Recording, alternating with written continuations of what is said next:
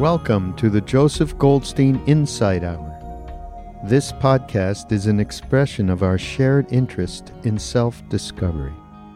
Join Joseph as he shares his deep knowledge of the path of mindfulness. If you are interested in supporting this podcast, please go to BeHereNowNetwork.com/Joseph.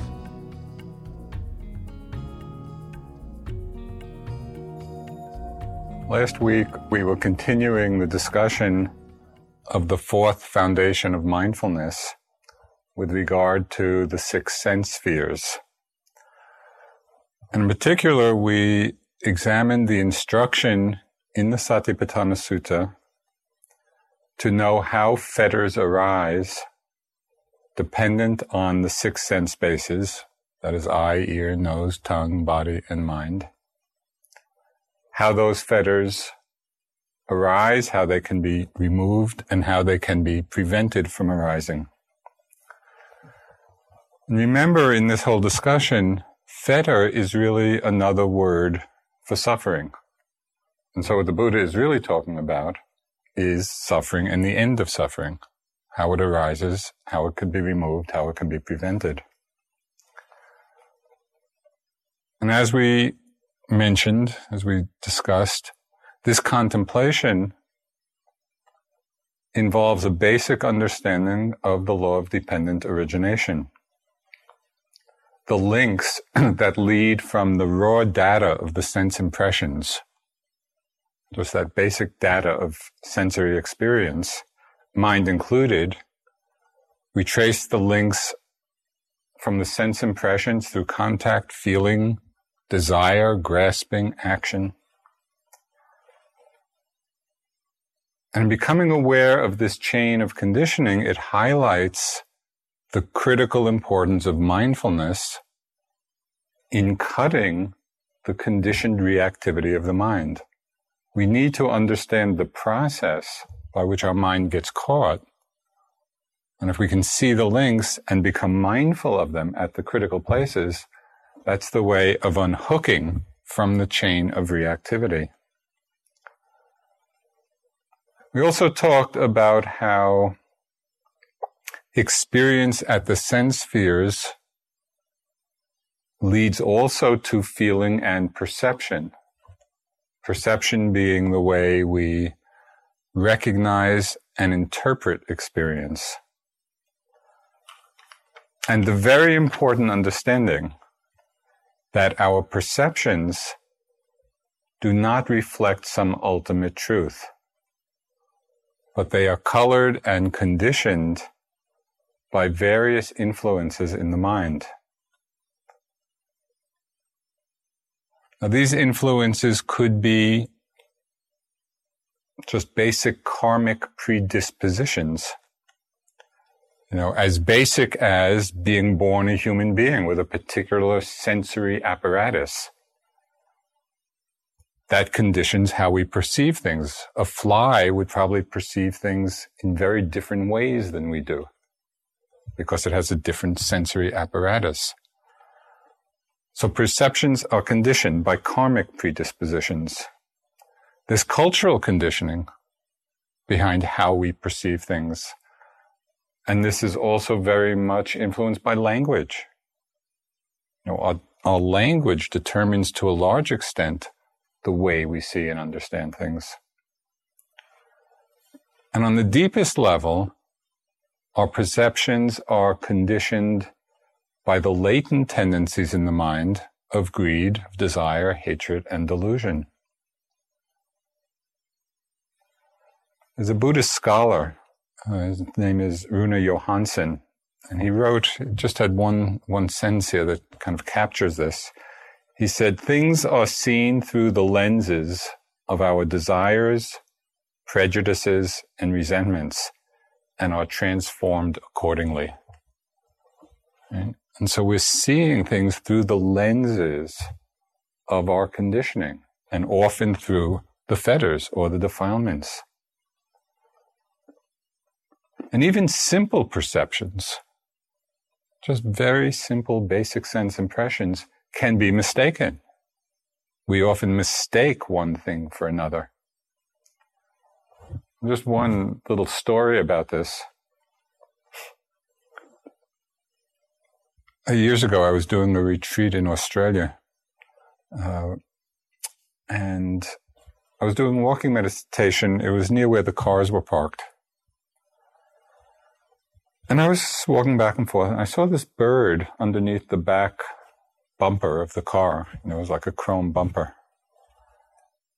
And all of a sudden, I saw the bird fly into the bumper and then get knocked back down to the ground.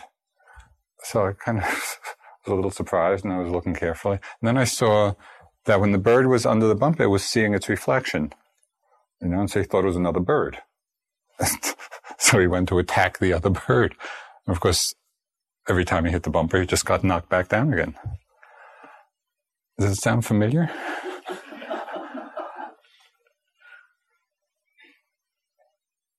So often there's just basic misperceptions, of very simple things with consequences.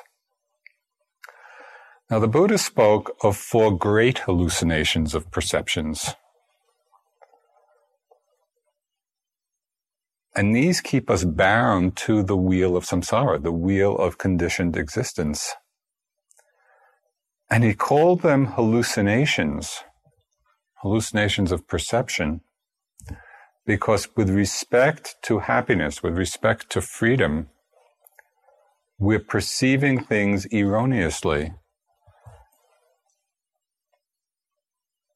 But even as we're perceiving things erroneously, we think we're perceiving things correctly. And that's why we stay bound up on this wheel of conditioning. So what are these 4 important distortions of perception that the Buddha was highlighting? Because it's essential for us to really see this and come out of our misperceptions of some basic truths. So first, he said, the first hallucination of perception is that we take what's impermanent to be permanent. Now, when I first came across this statement, this teaching, my immediate reaction was one of denial, meaning, I don't do this. I know things are impermanent. But knowing it intellectually, or even knowing it at times experientially, is not the same thing as living in this understanding, moment to moment. And that's what our practice is about, that we get so clear about the truth of impermanence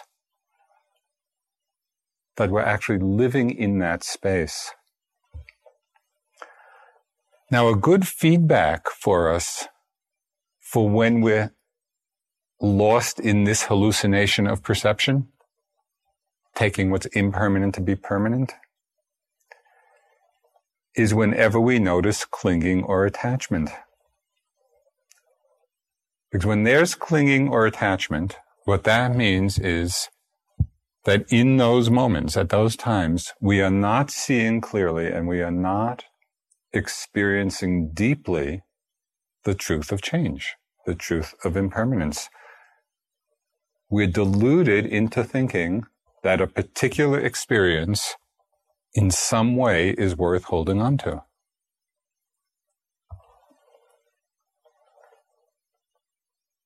Now, all of this does not suggest that we close off to experience. Rather, it's about opening to the perception of impermanence and not holding on, not grasping.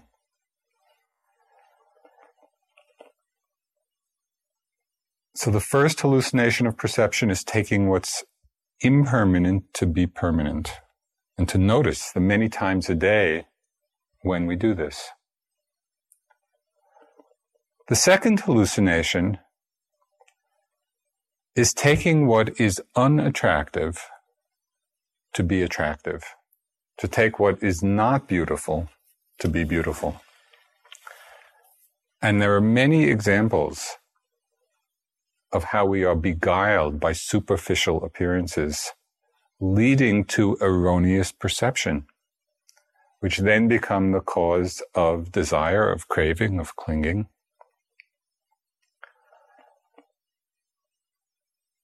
And what's so amazing about the depth of this hallucination is that we're often denying evidence to the contrary. We're so attached to seeing the attractive. Just think for a moment of the billion-dollar cosmetic industry. What is it doing? Its basic mission is to make us perceive things as being more beautiful than they are. To perceive ourselves as more beautiful than we are, to perceive other people as more beautiful. And it's like a cover. Kind of maybe more immediately for you. Maybe you're not so seduced by that one. Years ago, the Cambodian monk Goldstein, who most of you probably know, he died recently. There were ceremonies for him. But he had come to IMS, to a 3-month retreat. And something very interesting happened. He led the yogis in the hall in an eating meditation. And he did it just in a very systematic way, having them take some food and then, be chewing and tasting, but then really becoming aware of what happened to the food in the mouth. Beautiful, isn't it? And then swallowing, and then, going down, and then being in the stomach, and being digested, and through the whole digestive system, and then coming out as excrement or waste. And he really had people kind of visualizing this whole process. And not an uncommon reaction after having led the yogis through this, where people were asking, why does he have so much aversion to eating? So much aversion to food? That's how it was interpreted, because of our attachment, our denial of he was just leading people through what actually is happening, what the experience is. But we don't like to see it. So this is a deep conditioning that we have, and it's helpful to really look at the different ways it manifests in our lives.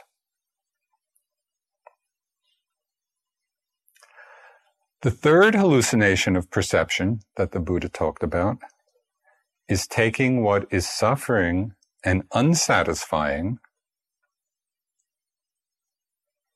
to be happiness, to be what brings us satisfaction. And there's one statement that we find in the text of the Buddhas that just points this out in a very dramatic way. And it's a statement that always kind of sparks my attention very vividly.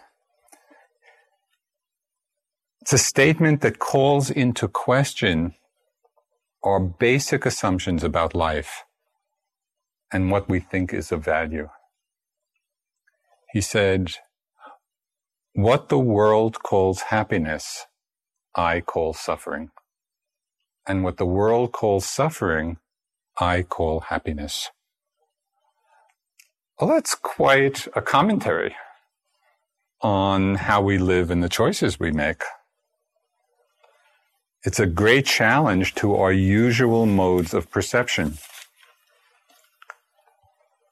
So what is it that the world calls happiness? Mostly it's the enjoyment of sense pleasures, mind included. This is generally what we think of, or what people generally think of as happiness. We spend so much time seeking the next hit of pleasant experience, or maybe working hard for some future pleasure, some anticipated pleasure. But since they're all impermanent, we never come to rest in this process. It's always seeking the next one. precisely because they don't last. And sometimes we're enticed by a minor pleasure that actually masks a great suffering. We see this in the various kinds of addictions. When the mind gets addicted, very often to harmful substances, right? There's an immediate pleasure hit, and yet can be the cause of huge suffering in people's lives. And sometimes it's in more ordinary ways. I recently just read a little article about people who go to rock concerts or, with MP3 players or listening to music, that often people are listening at such a volume that it actually does damage to the hearing. And I thought, here we are thinking this is happiness, right? Where things are really amped up in this really loud music. And so we're taking it to be happiness, but it's actually causing harm because we're not seeing, we're not paying attention on a certain level.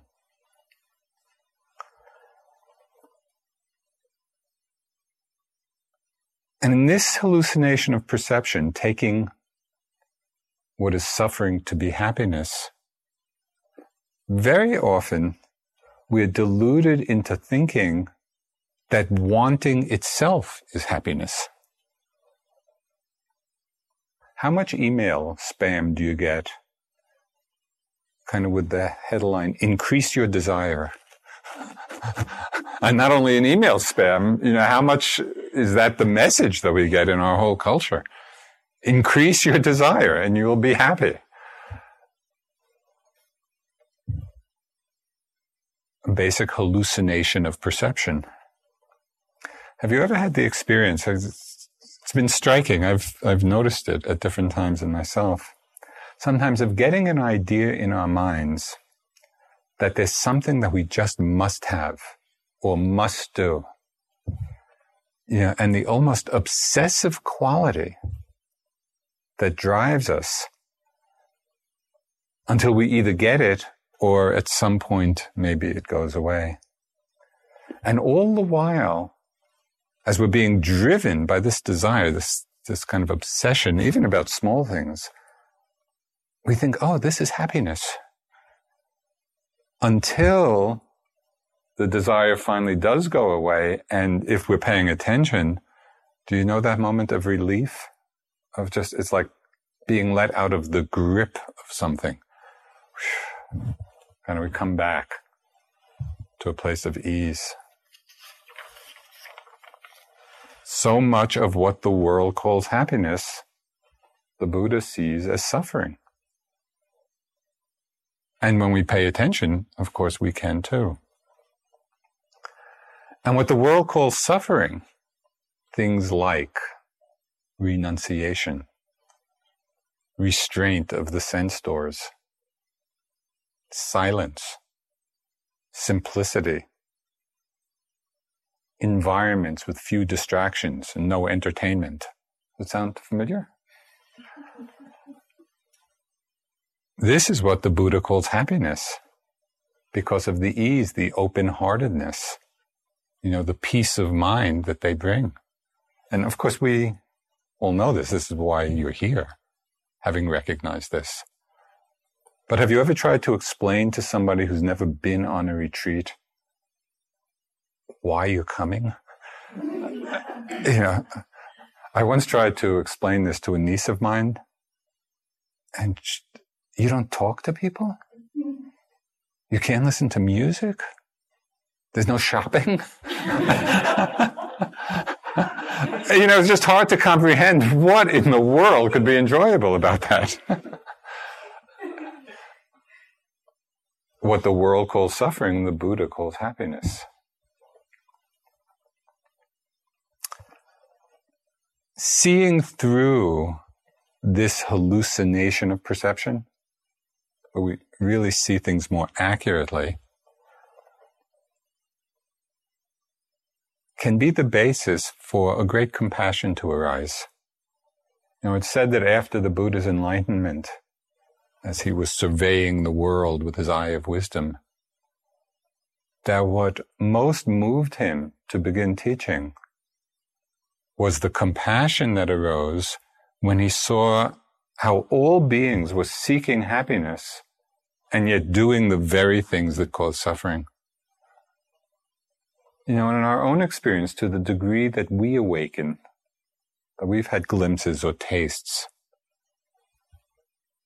of where a true happiness lies, it really can strengthen our aspiration of bodhicitta. Yes, let me awaken. May I awaken for the benefit of all, to really help people see where happiness lies. So we take what is impermanent to be permanent. We take what is unattractive to be attractive. We take what is suffering to be happiness. All of these are hallucinations of perception. The last one, the fourth one, is taking what is not self to be self. Of course, this is very deeply rooted.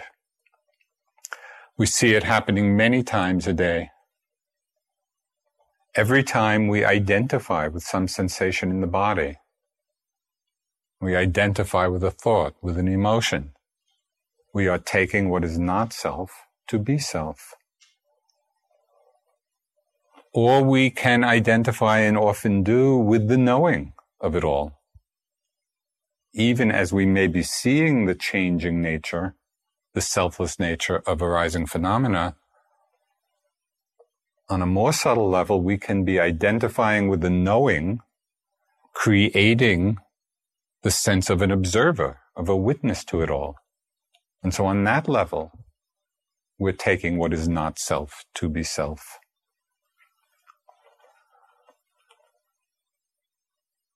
Quite a few years ago, I had a very vivid experience of this particular hallucination of perception, and it really involved a deep understanding of myself.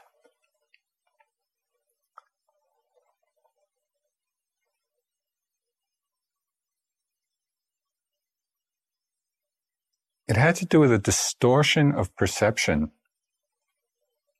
that was tremendously influencing how I was living my life and how I was relating to people.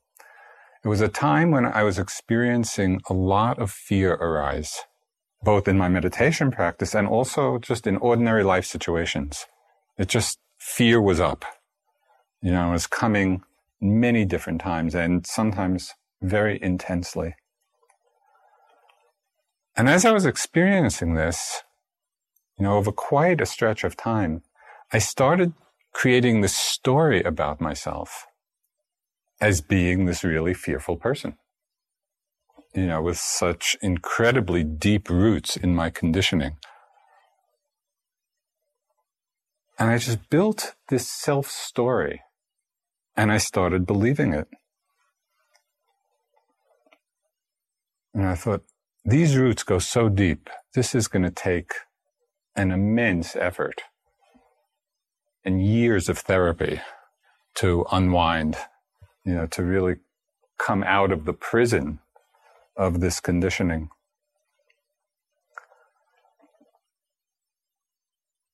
And I was believing it. I was believing the story so completely of my being this really fearful person because it was grounded in the experience of a very real emotion. The fear was arising.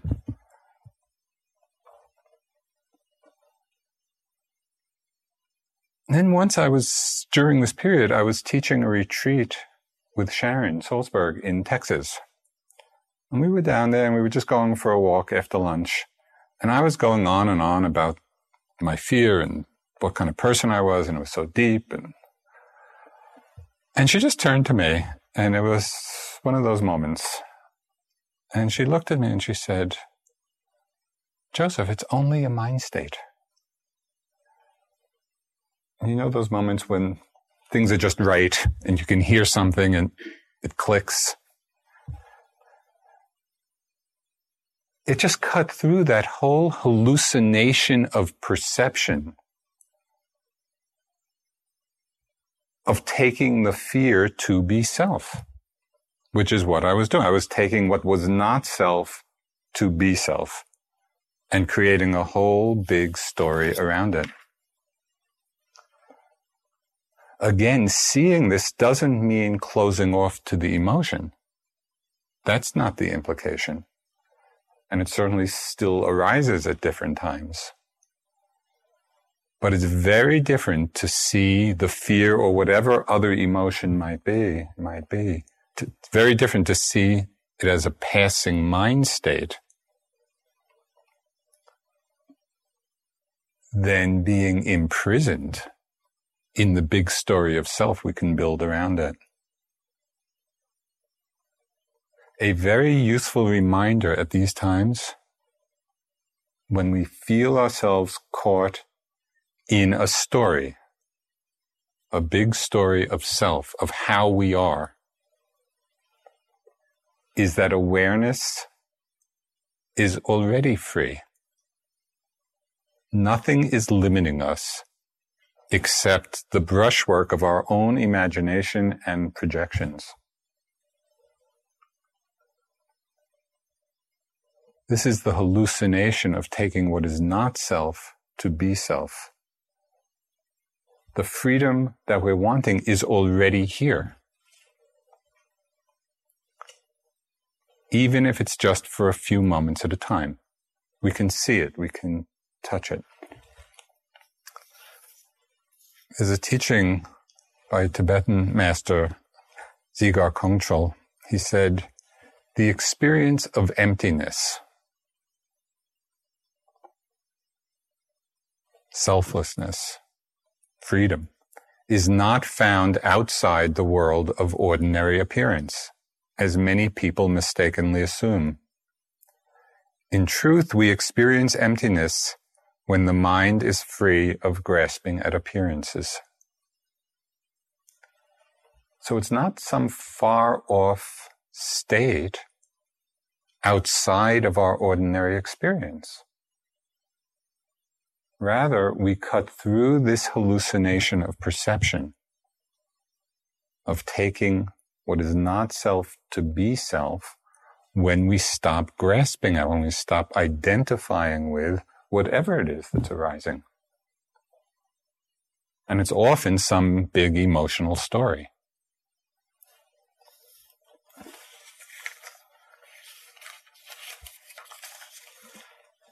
One of the most liberating aspects of the teaching, in this section of the Satipatthana Sutta, is the Buddha's recognition that because our perceptions are the results of mental habits, sometimes very deep mental habits, but they're conditioned, they're colored by our mental habits. Because of that, it also means that they can be trained. Perceptions can be trained. And this is not a small accomplishment. In one sutta, the Buddha talked of two kinds of supernormal powers. There are the ones that we are most familiar with and perhaps the most enticed by, fascinated by. And you read in the suttas of people with these supernormal powers, that come through the power of concentration, of being one becoming many, making multiple bodies, of flying in the air, or the divine eye and seeing other realms of existence, walking through walls, knowing the minds of others. There's a whole list of these quite extraordinary powers. And, at any point, if you're interested in them, there's a very fun section in the book on Dipa Ma's life, who really had mastered all of this. That talks about the things she did with Munindraji, who was also her teacher as well as mine, when he was training her in this. And they are quite fun to read. But the Buddha said for those who are not enlightened,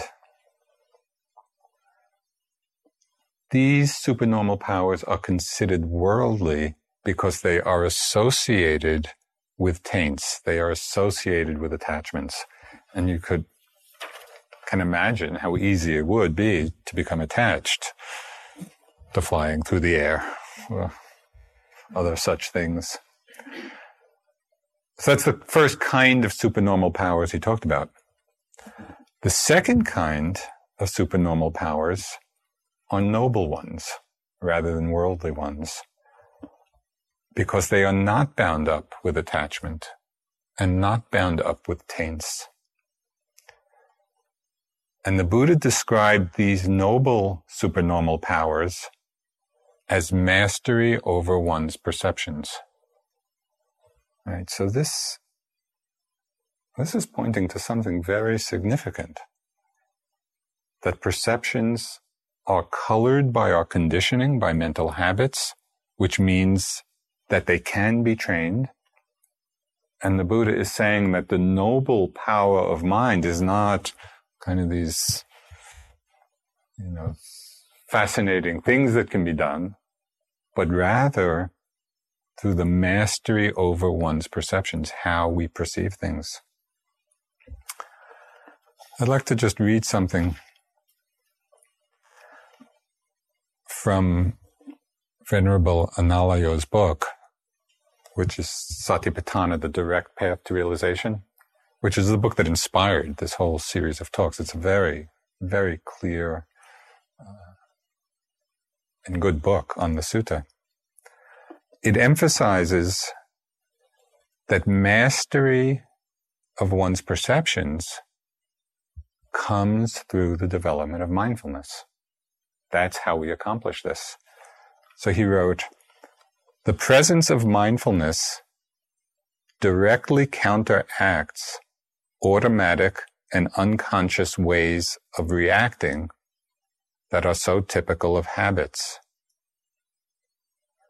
By directing mindfulness to the early stages of the perceptual process, one can train cognition or perception and thereby reshape habitual patterns. Of central importance in this context is the receptive quality of mindfulness, which gives full attention to the cognized data.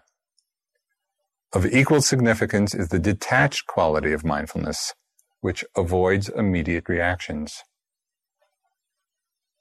Okay, so he's pointing out that it's mindfulness of the perceptual process as sense impressions come in, mind included.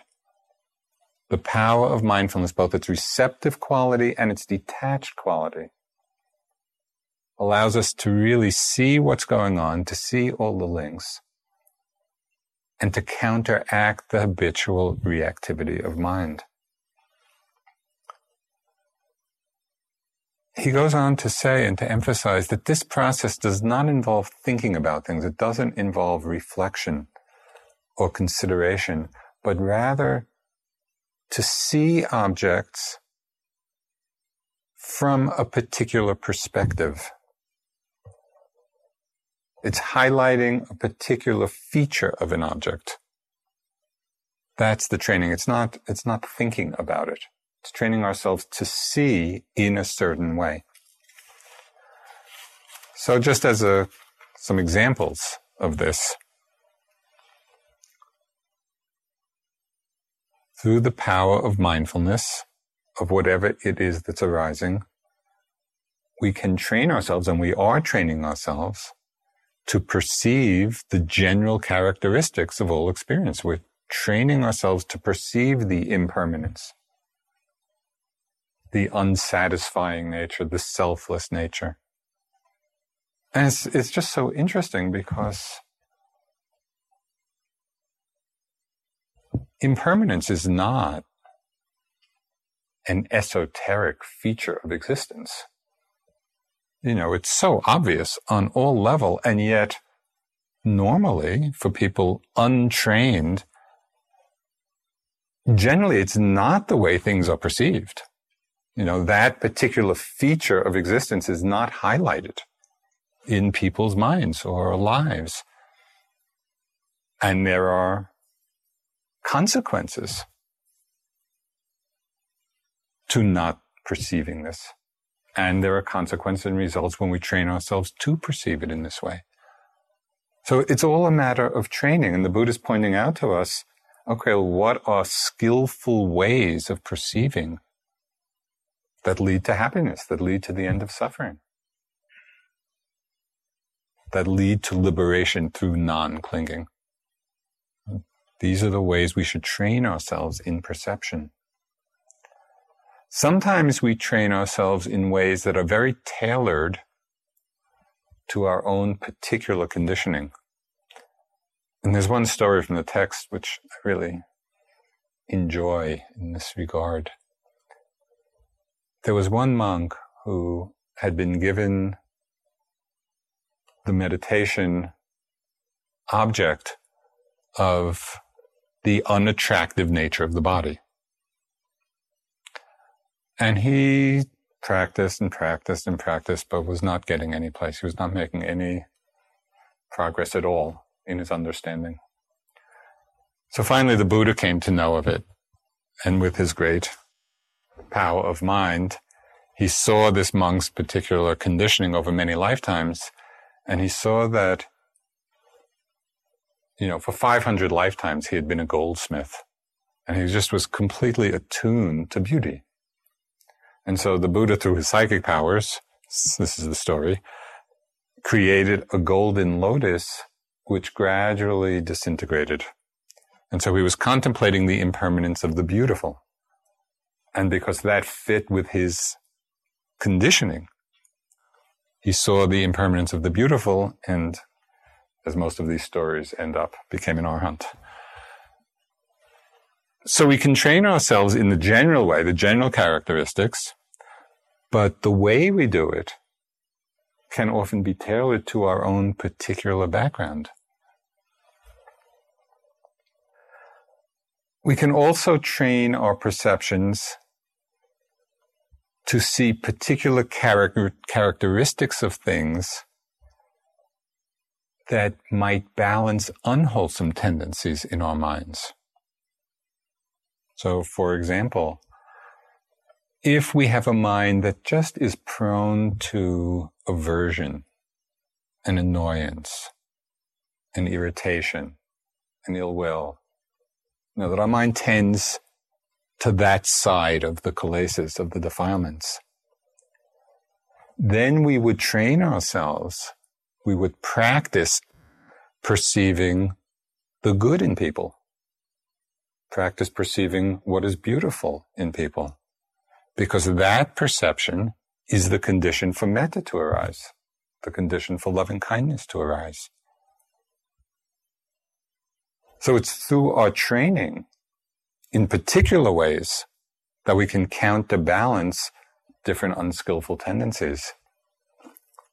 Or if ill will is not our thing, but we're more ensnared by lust, and we just find ourselves filled with lustful fantasies, lust in the mind, lustful thoughts, then perceiving the unattractive nature of the body would serve us better. And there's one whole section of the Satipatthana Sutta which talks about, I forget the number, 8 or 9 different ways, contemplating decaying corpses. So if you're filled with lust, it's not so easy to find decaying corpses in our culture. But it points to the side of things we would want to look at, we would want to perceive, because it would help free our mind from an unskillful tendency.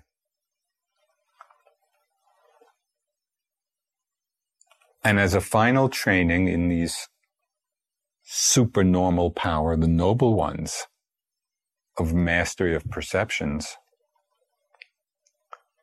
is abiding in equanimity. So we're perceiving in that way mindful and fully aware of whatever it is that's arising without reactivity.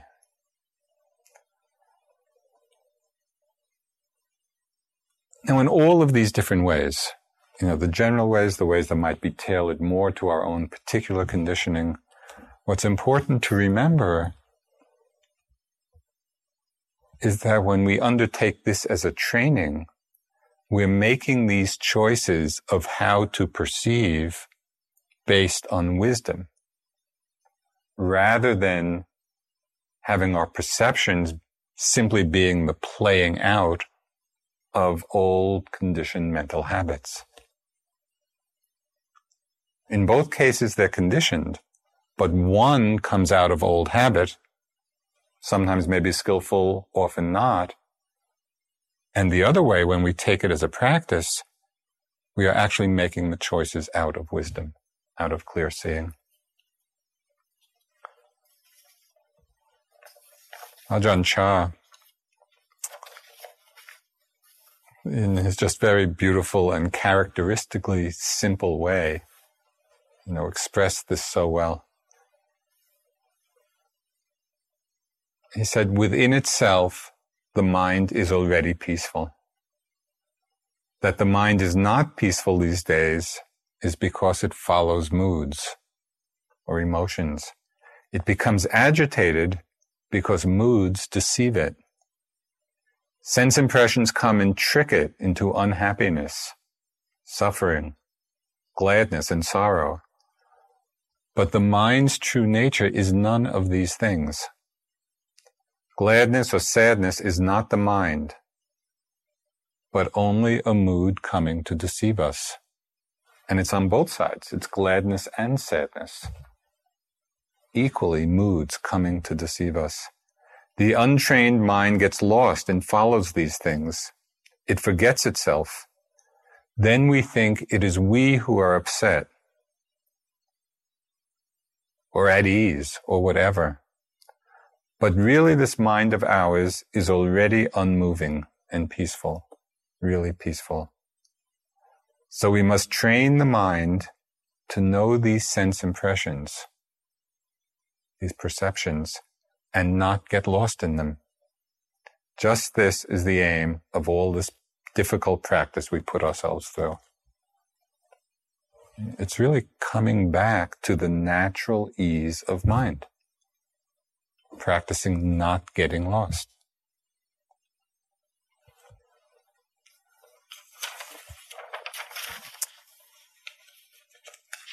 So the very last part of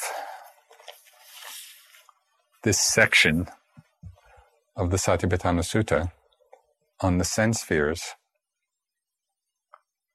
has to do with the refrain which follows each set of instructions in the sutta.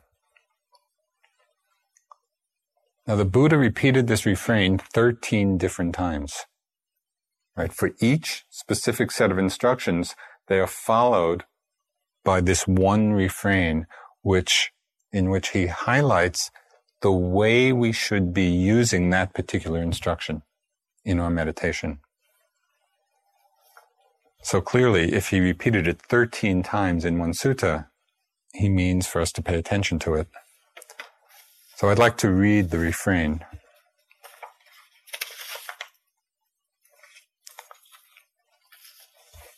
I think I'd like to read it. Okay. So again, this comes after the instructions on the sense spheres, which I've been talking about for these past 3 weeks. So the Buddha said, in this way, in regard to dhammas, meaning here the sense spheres, one abides contemplating dhammas internally, externally, or both internally and externally. One abides contemplating the nature of arising, of passing away, of both arising and passing away of dhammas, of the sense spheres. Mindfulness that there are dhammas is established in one to the extent necessary for bare knowledge and continuous mindfulness. and one abides independent, not clinging to anything in this world. Okay, so I just want to very briefly kind of highlight a few of these points. Internally and externally, or both. It means that we notice the sense spheres and all the conditioning that follows, the fetters that arise because of them, how it operates in ourselves, and we also contemplate how it's operating in others. Because it's the same process at work in ourselves and in others. And this is an important part of our practice in terms of living it in the world, because generalizing our personal experience in this way, yes, this is how it is working in me, this is also how it's working in everyone else,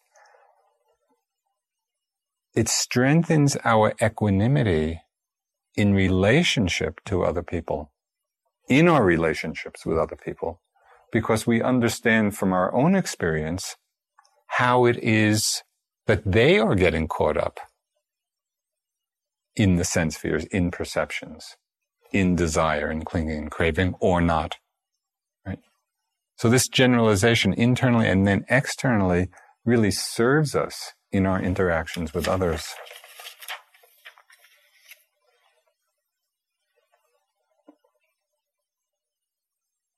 The more we understand how our own perceptions and points of view are conditioned, the more we can appreciate and understand how other people's points of view and perceptions are conditioned. And this is quite different than going through the world being overly attached to our way of seeing things. And we don't take it to be so ultimate.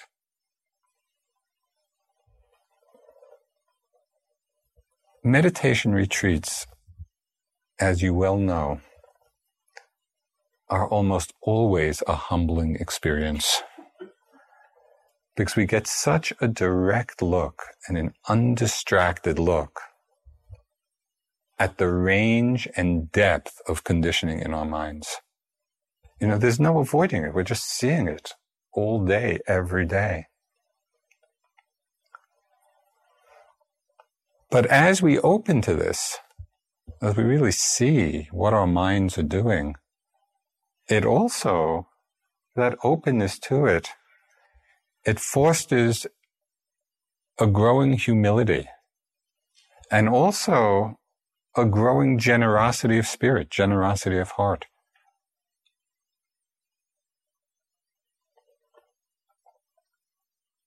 The poet W.H. Auden expressed this so well. This is a line that I love from one of his poems.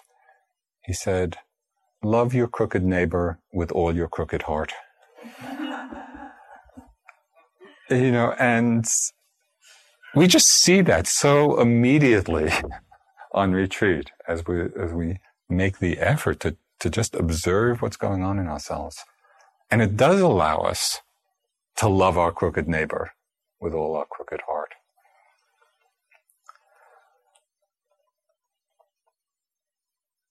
So we pay attention to the sense spheres and all the conditioning that arises from them internally and externally in both. And then the refrain goes on to say, and we contemplate the arising and passing away of experience at the sense spheres. Of course, the easiest place to see this is just in the sense objects, you know, sights and sounds and smells and tastes and sensations and thoughts. And we just pay attention to how they arise and pass away over and over and over again. And so we're seeing so clearly the impermanent nature. It takes a somewhat more refined attention to see the arising and passing away, or the impermanence of the sense base. Right? The sense objects are clear, but to see the impermanence of the eye, of the ear, of the nose, of the tongue, of the body, of the mind, the sense base. But in the most simple way, we might just pay attention to the sensations that we feel at each of those sense organs, sense bases. Now, that's just a very simple way of experiencing the impermanence at that place. The reason I think the Buddha emphasized this aspect of seeing the arising, the passing away, both the arising and passing away so often, and why he emphasized it in the refrain, is because the insight into impermanence, the clear seeing of impermanence, is the doorway of seeing and understanding the other characteristics. It's through seeing impermanence clearly, which is obvious once we open to it, once we train our perception in this way. It's the doorway to understanding deeply the unsatisfying nature of conditioned phenomena. We know it can't offer lasting fulfillment because we see how impermanent it is. So that it's not theoretical at that point. And through the seeing of impermanence, we understand deeply the selfless nature of what arises. Because nothing lasts long enough to be self. So it all opens up through the practice of this instruction in the refrain.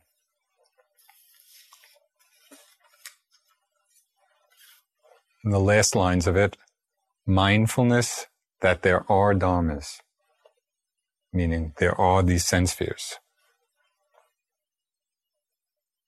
is established in one simply to the extent necessary for bare knowledge, just to the extent necessary to really see how they're working, the sense spheres, and continuous mindfulness.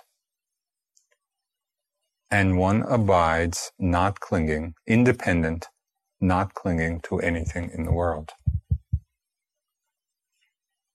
And so this is the Buddha's declaration of freedom, the experience of freedom. And he ends the section, that is how, in regard to dhammas, one abides contemplating dhammas in terms of the 6 internal and external sense spheres.